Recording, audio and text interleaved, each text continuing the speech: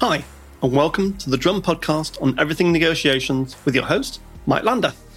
The aim of our show is to give you practical negotiation insights from global marketing industry experts.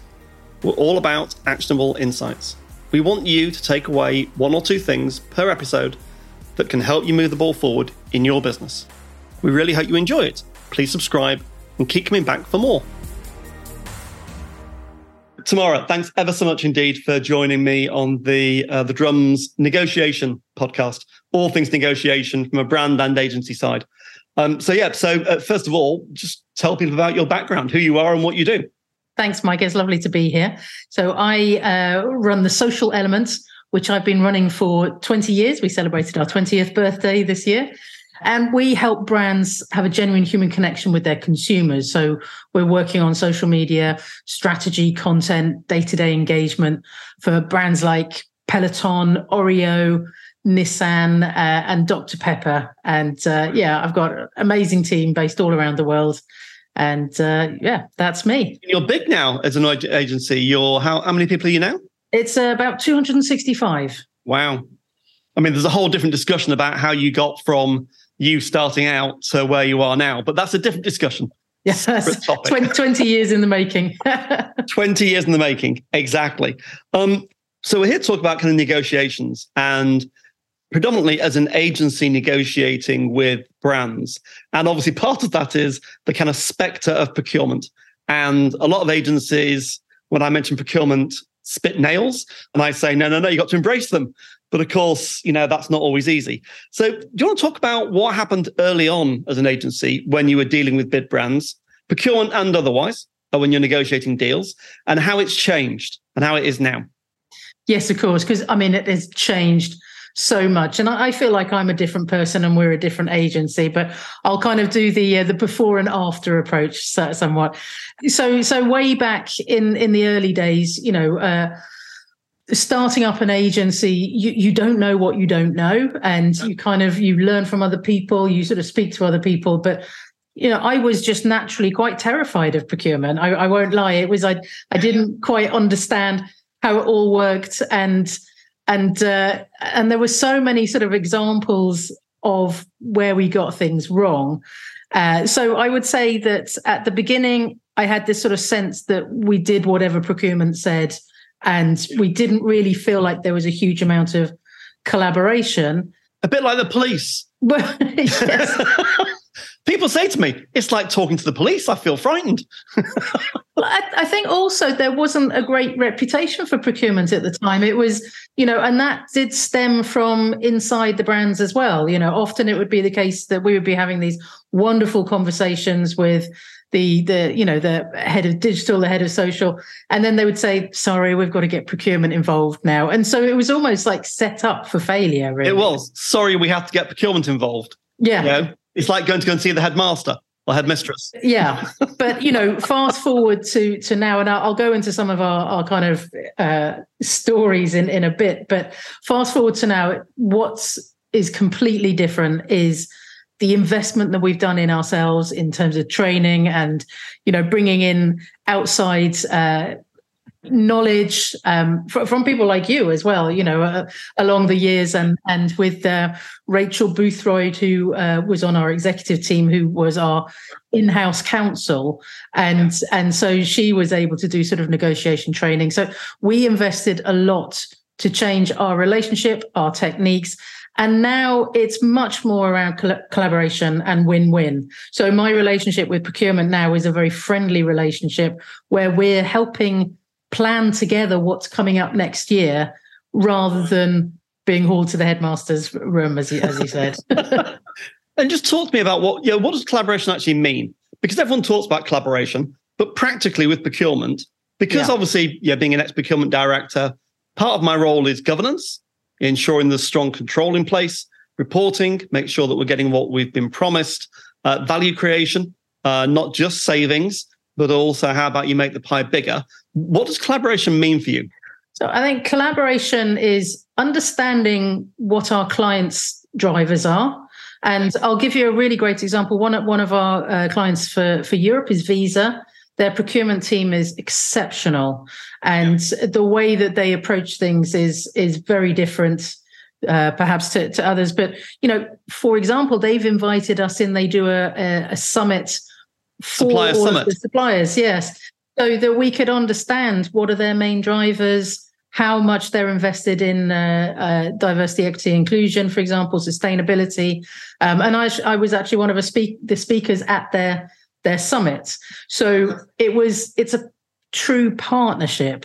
And that partnership means that we are working with procurement, but they help facilitate the conversations with individual markets, because for some clients, we're working across like 20 different markets, for example. Like, we work with a lot of holding companies. We're working with people like Mondelez and Diageo. So multiple brands, multiple countries.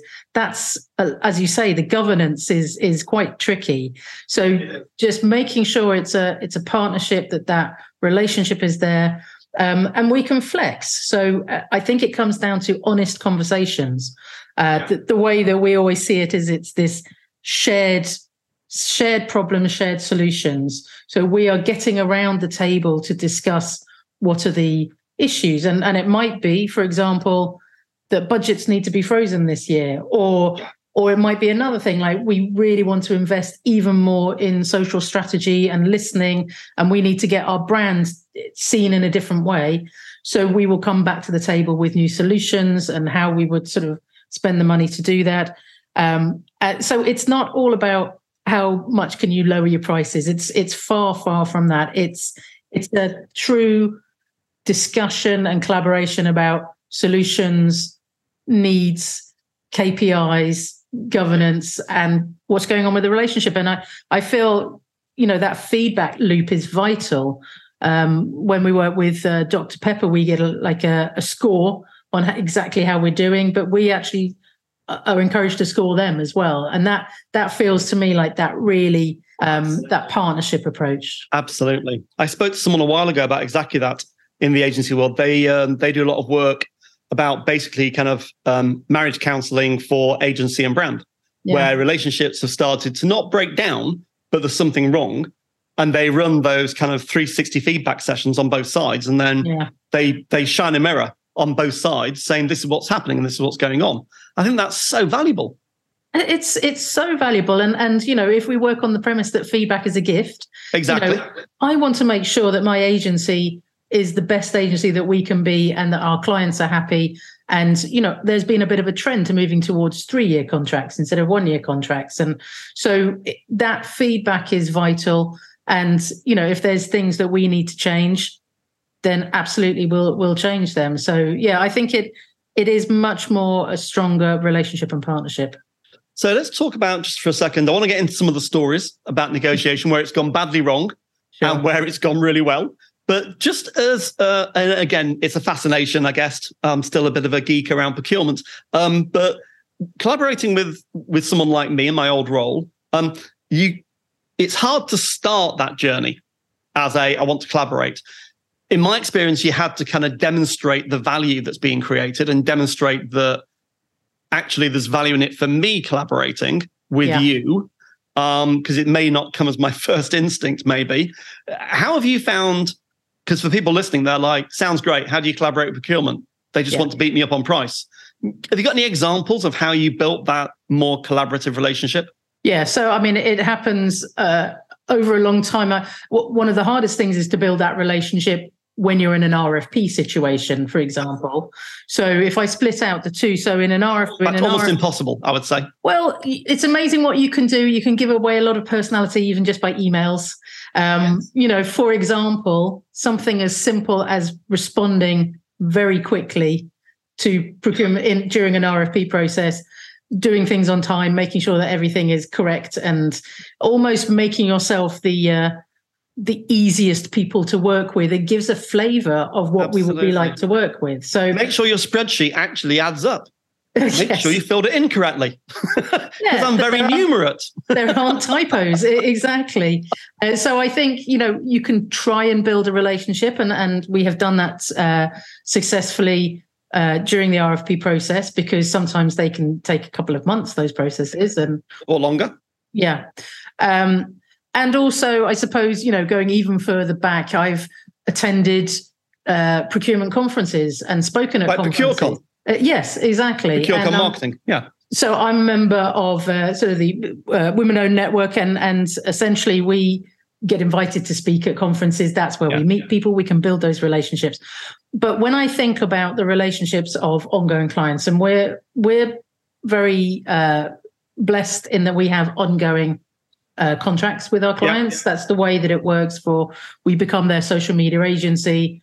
We work with them for years, and it's a sort of investment. So then it comes down to the relationship through the client services team, through our managing director, myself. Sometimes just inviting them to our dinners. Invite them to a dinner or an event, a breakfast, a seminar. Exactly. Don't leave them out. And I think, I launched my own podcast 2 years ago, Genuine Humans, which is, I really enjoy doing that. And I know obviously you just started this podcast. You meet so many. I love it. Yeah, you meet so many interesting people. So inviting my procurement contacts to be on the podcast, so important. And that authenticity of voice, what I'm finding with podcasting is that in 20 minutes, you have a discussion, you get to know the person. You get to see who they are and hear their thoughts and where their vulnerabilities are. And it's a much more human way of finding out, rather than me reading one of your blogs, which I've done. Yeah. It's great, but I'd much rather talk to you or hear you. Definitely. And actually what you're tapping into it's that trust. Yes. And so I think building trust over time, whether that's, during lockdown, obviously a lot of it was done with video calls, but some of the things that I've done are very different to what I did at the beginning, because when you have that trust and you've got you respect each other, when times have been a little bit tricky and we've had to sort of have some difficult conversations saying we are putting up some of our prices because we are paying people more because of there's a cost of living crisis, to be able to have that honest conversation, but then also the transparency of saying, here's all the figures, here's all of the detail that I've given you. But in one of the conversations I had, and I won't name the client, but we actually said, here's what we could change to make it better for you. So we're almost kind of giving them the procurement levers, like either we can reduce the scope or we could go down a little bit on this rate. We are open to have that conversation, but here's where we need to stick. This is really important. And that to me is just being it's the adult to adult conversation. So there's two things there, I think. Again, negotiation skills wise, you've got multiple variables. And what you're saying is, we're happy to trade variables. Some things we can get you some efficiency savings in. It'll cost you less. Some things, however, have to go up. Here's the third-party data that references why they've got to go up. Yeah. And some things we can change the scope of. The impact will be slightly lower, but because we do a totality of services, we think overall it'll work. That's a much more sensible conversation to have. Definitely. Yes. And I think, back in the day when I didn't really, hadn't had the sort of training and spoken to people and adapted my way of doing business, I think there was this viewpoint that you were supposed to hold things back from procurement, like don't tell them how you've come to your prices. But I can understand now just how, as a human, how frustrating that would be. Just tell me how you've worked this out, and we can chat. Yes, and the adult conversation. So in negotiation, and it's drawn from a psychology model, which is the PAC model, parent, adult, child. And what happens is, and you'll see it in, you won't see it these days, but maybe when you were 20 years ago starting, in a professional relationship between two people, what can often happen is the buyer can start acting as a parent and treating the supplier as a child. And parent-child is a scolding type, kind of like more brutalizing relationship in many ways. Not brutal, but it's a speaking down relationship. That's a better way of saying it. Yeah. You speak down to someone. Getting it onto an adult basis, you talk about facts and process and logic and interests and mutual understanding and respect. And I'd say to anyone listening, what Tamara's just said about it's an adult conversation. If you feel like you're being put in a position whereby it's more parent-child, just stop the conversation and go back to the facts, go back to the logic, and go back to the common interests, and it will reset the negotiation. Completely. And it's a game changer, because negotiations don't become that, something you're fearful of and you've got to almost sort of steel yourself to go in. We're going into negotiations now. It becomes an enjoyable conversation. That's right, because it is a dialogue. And you don't have to say yes. You don't have to accept what I want. Yeah, completely. It's a negotiation. So now, given the time, let's have a few stories, Tamara. So the kind of the good, the bad, and the ugly, which is what the actual podcast subtitle is. Just some stories. I don't mind if you name brands or don't name brands. It's entirely up to you. But just what's gone wrong and what's now and what went well. It's an interesting segue from the adult child, because I think what went wrong in the past, it was when we were in that adult child relationship, and obviously us being the child, and that is because there was inexperience there, and but so there was one with a children's toy company, and we worked with them for years. So we did win the business, and they were such a joyful client to work with. However, if I think about the actual negotiation, it was a very unusual situation, because we'd sort of presented this, and we'd gone through an RFP process. We had come out up top, and then there was in the sort of pricing negotiation, and we did it in person. And I remember they came and we took them out for lunch, and the lunch was a disaster. Because we were having lunch in Smiths of Smithfields. Right, yeah, I know, yeah. John Terode and Greg Wallace turned up, and they own Smiths of Smithfields. And suddenly all of the staff were focused on feeding them. And we just weren't served. And so we were sitting there for probably about 45 minutes before even getting like starters. It was not what I wanted. And I'm a bit of a control freak. And I thought it was going to be, we have a discussion, we go out for lunch, we chat over lunch, we come back, we finish the negotiations. So everything was kind of, I was on the back foot because I was anxious, because this had not gone the way I wanted.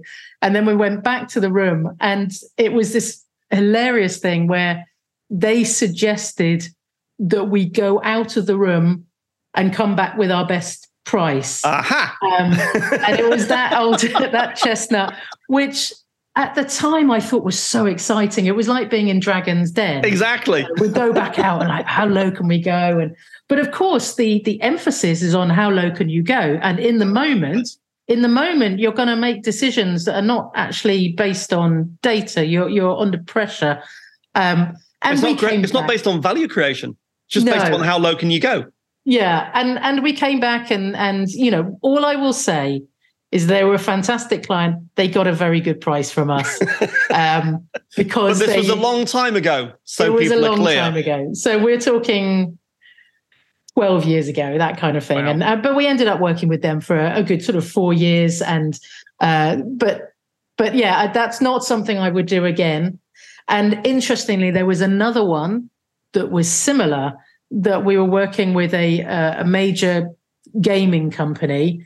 And again, we worked with them for, I think it was about 6 years actually in the end. But at the beginning, when we'd sort of like won the business and do lots of negotiation, and we actually flew out to see them where they were based in Europe. And again, there's lunch involved. Yep. There's a theme here, isn't there, Tamara? There's a theme. We showed all of this value of how we were going to do things and what the price should be. And they actually said, go and have your lunch and come back with your best offer. What happened, though, was a little bit different for this one, because we had our lunch and then we came back with exactly the same offer. Uh-huh. And what happened? They took it. Exactly. Because we were just like, actually, do you know what? We're going to hold our own here. And it was a bit of a game. And I think we were just so confident about how we'd priced things that we hadn't been too greedy on the margin. It was all doable. And we had that courage and conviction. So it was almost like we had learned a bit from a couple of years before, that don't get put under that pressure, but have the conviction to say, do you know what? We're gonna stick. But that was that moment. Just think about that for a second. Let's unpick that just slightly. A couple of things. Yeah.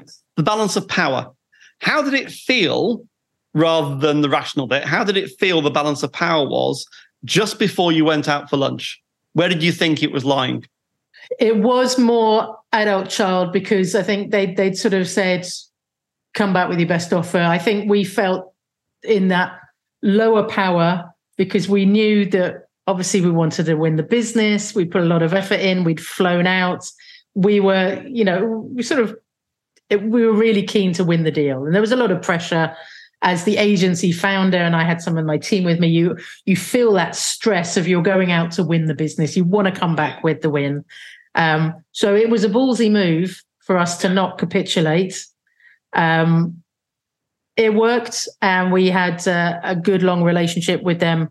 And things only changed because their business changed, that the work we were doing no longer existed. It was like a console that just no longer existed. But yeah, I still remember that feeling of it was a powerful feeling to sort of hold your own and stick up for yourself, I suppose. It is.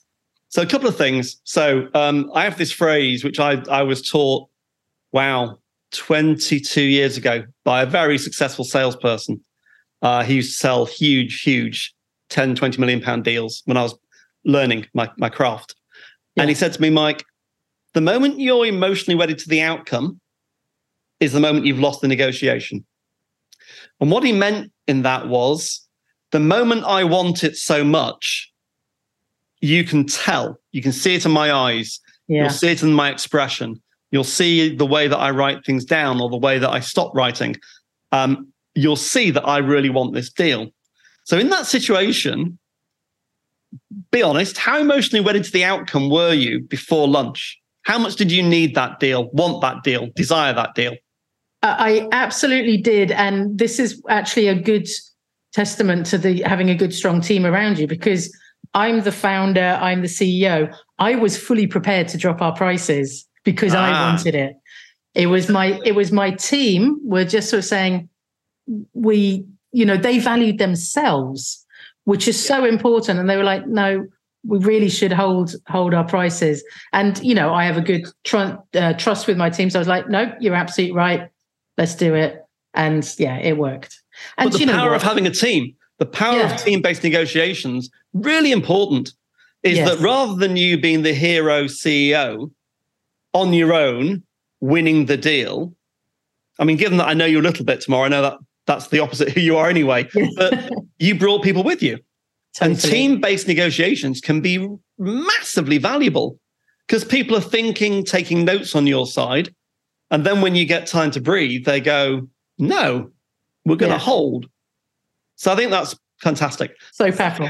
Something else that I would love to get into before we get towards the last 8 minutes. Carry on, sorry. I was just going to say, can I just share one more? This is a slightly more offbeat one, because I wouldn't necessarily call it, well, it's a negotiation of sorts. I think it's one of those things where you kind of understand who you are when something happens that's completely unexpected.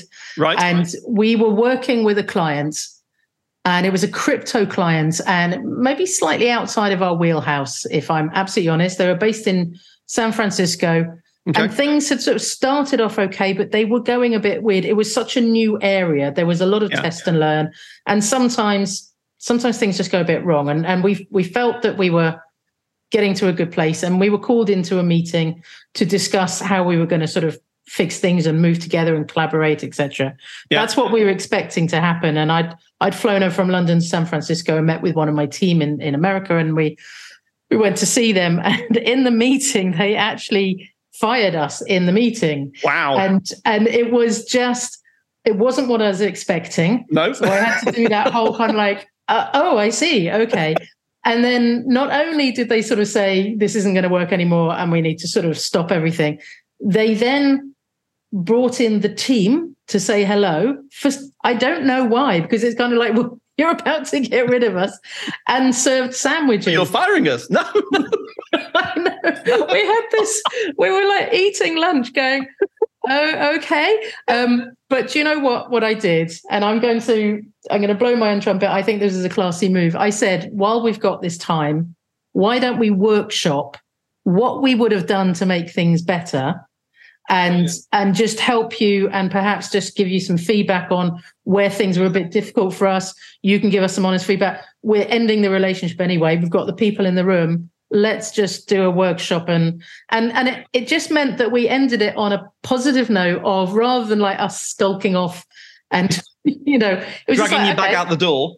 Yeah, it was like, okay, let's do a workshop. Let's figure this out. And weirdly enough, I think they sort of, at the end, there was a sort of expectation of like, oh, maybe we should have carried on working with you, but the moment had passed. But I just sort of feel that you never know how you're going to be tested, and to be put in that situation. And I feel happy with the way that I acted. And I think that is also an important thing in negotiations, is that you have to be yourself, and you have to, stay classy. Stay classy is a good phrase. Absolutely. And you do all your preparation, because we all, if you're going to negotiate and get a great outcome, you have to prepare well. Yeah. And we've talked about that before, is that, preparation's key, but the unexpected will happen. Yeah. And you have to, on the fly, work out what you're going to do with it. And that was a great example of what you did with it. Yeah. So a couple of things, just kind of one observation, and then I'd like you just to kind of summarize if you can. And I've got a few points.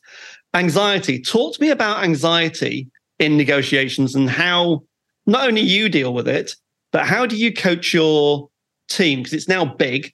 How do you coach your leaders to cope with anxiety in negotiations? So, I mean, this is going to be something that obviously, this is what you teach other people. The whole concept of the BATNA. Yeah. So having our best alternative to a negotiated agreement.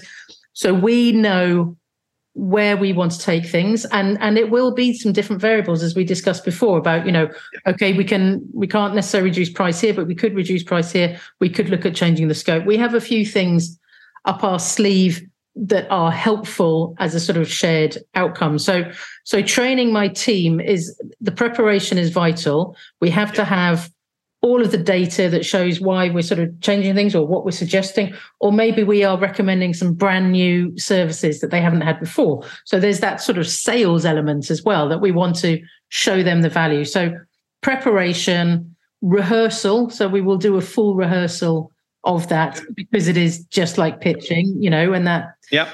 So we all know what we're going to be saying, who's going to be handing over to who. And I think that's a respectful thing to do, to sort of come prepared and ready. We also have, we've all worked on the sort of the scoping document, and the way that we prepare things is that there's nothing we wouldn't be afraid to show to the client. So we have all of our margins in there, and maybe we're not going to share every single margin and all of our sort of, overheads, etc. But honestly, if as I said, nothing that we're hiding, that we're proud of everything that we're doing, and there's, we're doing right by the client. So there's that sort of preparation. And I think then the anxiety is we'll go for the outcome we want. And I think if you've prepared for what you're not going to back away from, you don't have that sudden sense of like leaving a meeting thinking, well, that was terrible, and that was just awful. So that doesn't happen. So that controls the anxiety, because you know what the outcomes are that you're going to go for. And sometimes we've sort of been prepared to drop our prices a little bit lower, and it actually hasn't happened, and we've got the higher price, and that's an amazing feeling. But you just never quite know. But as long as you're prepared, as long as you're talking about it, and you've done your rehearsals, and you know your BATNA, and you can have that honest conversation, I think I was sort of saying before, it moves into a wonderful conversation that's actually quite exciting, versus an intimidating situation that you're terrified of. Exactly. And that rehearsal part of it also is role playing. I always say to people, I advise teams bidding for big deals, one of you act as the buyer. So, switch roles for a minute. One of you acts as the buyer, and then the seller, your team, just run it for real. See what happens. See how people might react. Yes. I think that's great. And just like a summary, given the time, I don't want to abuse your time tomorrow. You're a very busy person. If you were advising someone running an agency, they've got to the kind of like, maybe 1 million, 5 million of revenue mark. They're doing bigger deals now with bigger brands. If you had to give them only one piece of advice around negotiating with big enterprise brands, what would it be? Definitely invest in training. Always get the experts in. That's for 20 years on, I've grown and been successful and, won big deals because of other people, because I've brought in experts to sort of help and plug gaps and train us in areas that we need help with. But I think it is, it's just sort of get the experts in, get the training, and don't be afraid, because if you've actually built a relationship and you are proud of what you're delivering and you've done all your homework in terms of are the rates around about right, are we sort of standing by what we're delivering, you'll have that confidence and it will shine through. So it is the preparation and the training and the relationships. Brilliant. Tamara, it's been amazing. Thank you for being so open, honest, and fun to be with as well. Thank you, Micah. It's been lovely. Thanks for listening to the Drum podcast series on Negotiation Insights with your host, Mike Lander. Please subscribe so that you'll catch the next episodes from our global marketing industry experts.